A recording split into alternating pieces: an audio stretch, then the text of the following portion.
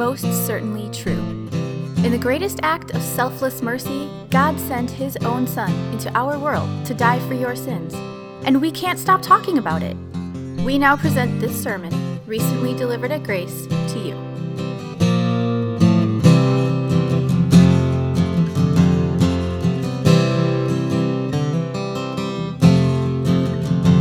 The first reading from the book of Daniel in chapter 12 serves as the basis for the sermon today.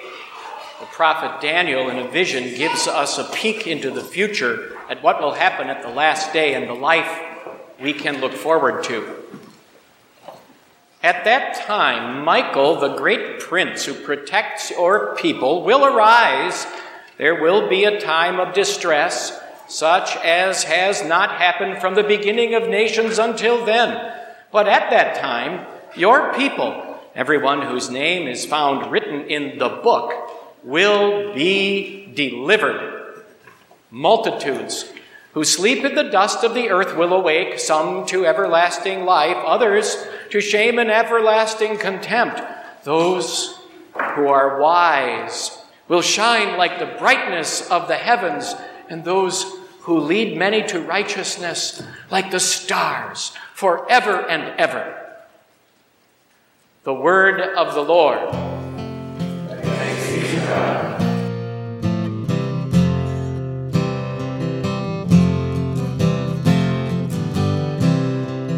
The 6-year-old looks forward to his birthday.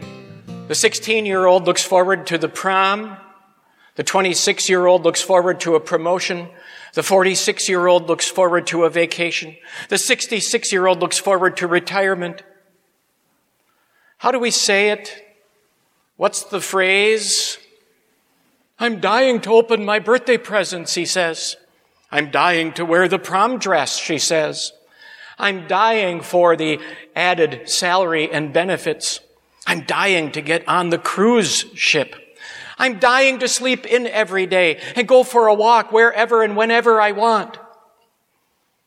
Perhaps those references to dying demonstrate a casual view of a serious subject, as if to say, death? No big deal. But death is a big deal. And one day, we will all face it.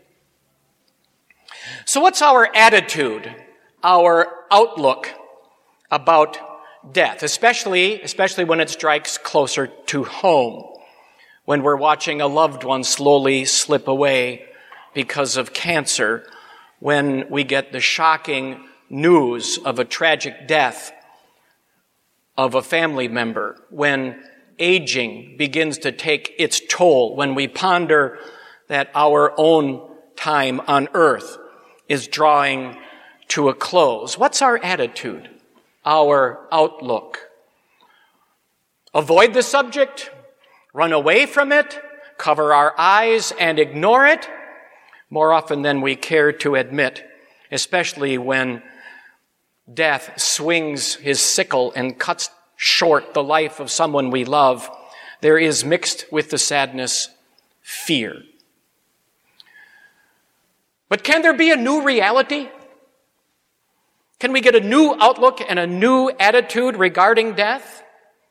Yes. What's impossible for people is possible with God, Jesus said. Today's first reading from the book of Daniel in chapter 12 shows us how our great and gracious God flipped everything around so that we are not merely living to one day die, but we are dying to live. We're dying to live. Shadrach, Meshach, and Abednego dumped into a fiery furnace because they remained loyal to the Lord. Daniel dangled like lunch meat in front of the eyes of hungry lions because he followed the true God. Yikes. Besides those historic accounts in this Bible book named after the prophet Daniel, there are also predictions of what will happen between the Old and the Old and New Testaments, the history that would happen. Nations getting crushed like grapes in a wine press, and the people of God getting squeezed in the vice grip of death. A time of distress. Check the headlines. Watch the news. What do you see? What do you hear? Wouldn't you say 2018 is also a time of distress?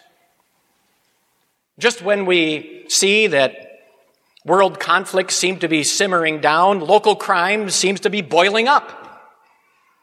Just when waves of violence in the streets seem to be ebbing, sure enough, the economy moves toward low tide.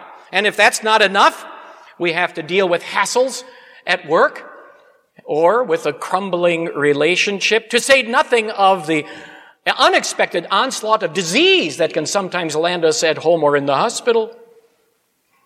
And then we stand and look in the mirror. And what do we see? But blemishes of greed and the furrows of evil desires and the wrinkles of worry and the warts of sin. What did we agree to at the beginning of this worship service? If we claim to be without sin, we deceive ourselves, and the truth is not in us. The greatest stressor, the greatest distress in our time and in our lives is our own sin. Daniel didn't fool around, and he wasn't making things up when he reminded us that being a Christian doesn't mean living in this world wearing rose-colored glasses so that everything looks pink and pretty. No, he passes along to us a message he received from God. There will be a time of distress such as has not happened from the beginning of the nations. Well, look around. Look into your own life. Look into your own heart. Do you think Daniel's words have come true? I do. Some days, don't we feel like crying out with Job? Only a few years will pass before I go on the path of no return. My spirit is broken. My days are cut short. The grave awaits me. This is a time of distress. Yes, we are dying creatures, and sometimes it feels like we are simply living only to die. But in this vision, Daniel also sees angel armies at work, protecting God's people who were scattered in exile in the Babylonian Empire. Shadrach, Meshach, and Abednego came out of that furnace and didn't have their clothes even smell like smoke. Daniel walked through a lion pride as though they were kittens. And at just the right time in history, God used his angel armies to raise up the Persian government to overthrow the Babylonians. And when their purpose had been served, and they demonstrated the continued following of pagan practices, God said to the Persians, okay, that's enough, and he raised up another world power. Through it all, God was working through the prince of the angels called and named Michael, sort of as his secret agent behind the scenes, protecting God's people and guaranteeing their status as his children. Sure enough, 5 centuries after the prophet Daniel had lived, those same angel armies were in a field outside of Bethlehem announcing, today in the town of David, a Savior has been born to you. He's Christ the Lord. Throughout history, God has been shaping and moving time and history and people and nations, using his angel armies and his own mighty, powerful hand, so that this day you and I are here, knowing and believing that Jesus has delivered us from exile under God's anger and guaranteed our status as God's children. Listen to Daniel. At that time, the great prince who protects your people will arise. At that time, your people, everyone whose name is found written in the book, will be delivered. Only saints get to have their name written in God's eternal book of life. Do you want to know if your name is in that book? Then ask yourself, has Jesus really paid for my sins? Well, you know the answer is yes. If your sins are covered by Jesus' blood, and they surely are, then your name is in his book of life. Then you have the status of being his saints. God delivered Shadrach, Meshach, and Abednego from a flaming furnace. God has delivered us from the flames of hell. God delivered Daniel from the jaws of lions. God delivers us from the jaws of Satan. God delivered the Israelites from captivity in Babylon. He's delivered us from the captivity of sin. Look to God's deliverance and you'll have a whole new outlook, a whole new attitude about death and about the end of time, judgment day. Yes, we are dying creatures, but we're looking forward to living with God now and forever. We are dying to live.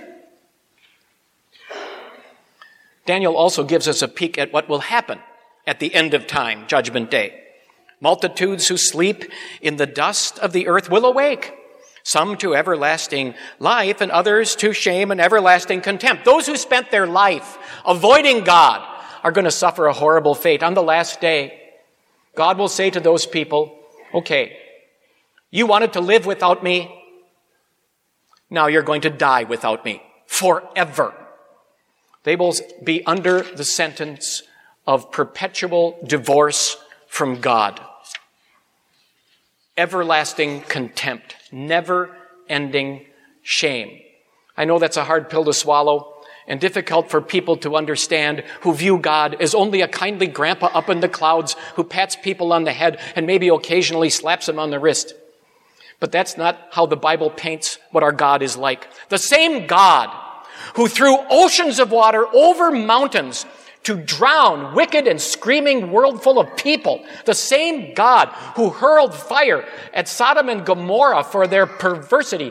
The same God who allowed wicked Queen Jezebel to be tossed and eaten by wild dogs is the same God who still reigns in heaven above. So, where does that put us? When God on the last day, Judgment Day, assembles all people to line up in front of him and pronounces his decisions. And unlike the state of Florida, where decisions are sometimes unknown for a Senate seat, God's final decision is just that. Final. Take heart. Because you're covered by the blood of Jesus to forgive your sins. God's decision is in your favor, not guilty, and his decision will stand all the way to Judgment Day. Look to God's decision in your favor, and it'll change your whole outlook and attitude about death and the end of time. Yes, we are dying creatures, but we're looking forward to living with our God now and forever. We're just dying to live. Let's be honest about it. Death is the rudest enemy intruding on God's good creation. No one looks forward to death in general, unless, of course, you're very, very ill and in pain at the end of life. But generally speaking, no one looks forward to death. But we don't have to wonder what's on the other side. There's an old story about a man who was terminally ill and very afraid about dying. He poured out his feelings and his fears to a friend who had come to visit. And at first, his friend just sat there in silence, not knowing what to say. But then they heard a scratch at the door. His friend opened the door, and bounding in was his friend's beautiful dog, who was just glad to be there and to see his master. Had always gone for walks with his master, and now glad to be there. The friend turned to the dying man and said, "My dog has never been in your room. He did not know what it would be like in here, but he knew I was here, and that was enough for my dog. I'm looking forward to heaven. I don't know what it's completely all going to be like, but I know my Jesus is there, and that's enough for me. That's all I need."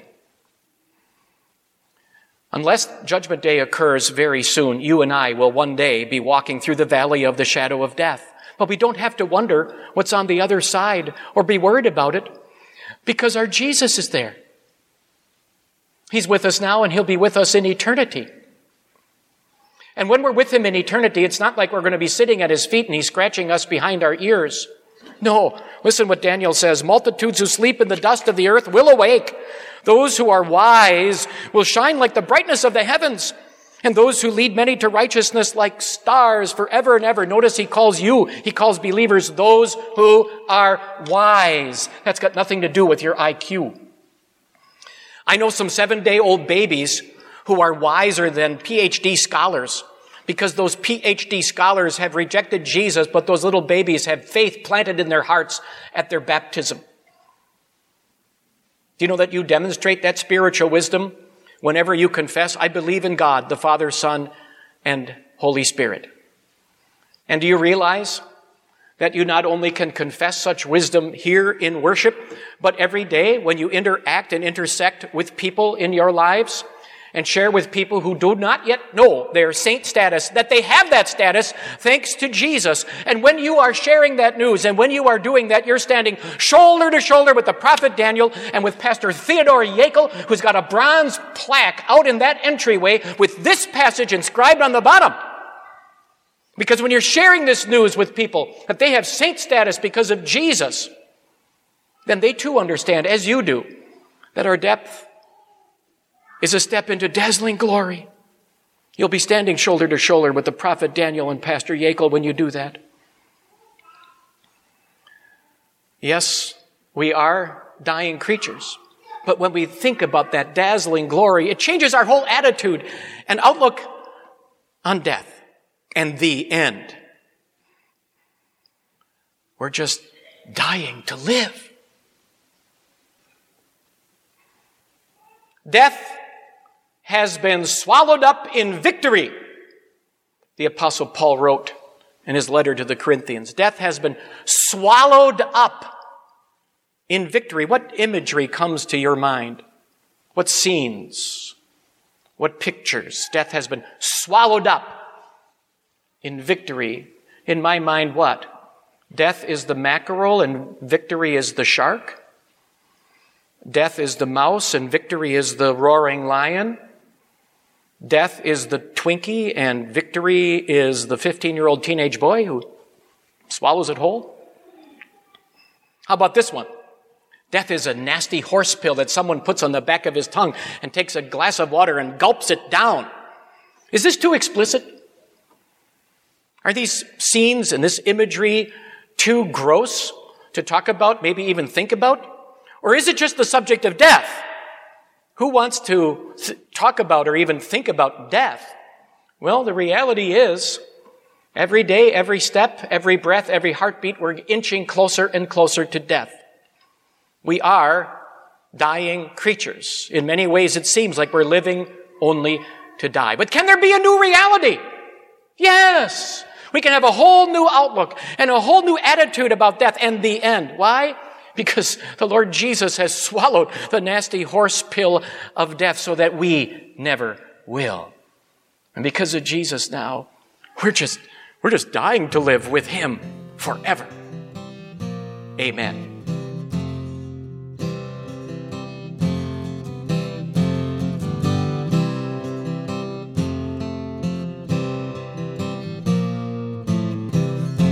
Thanks for listening.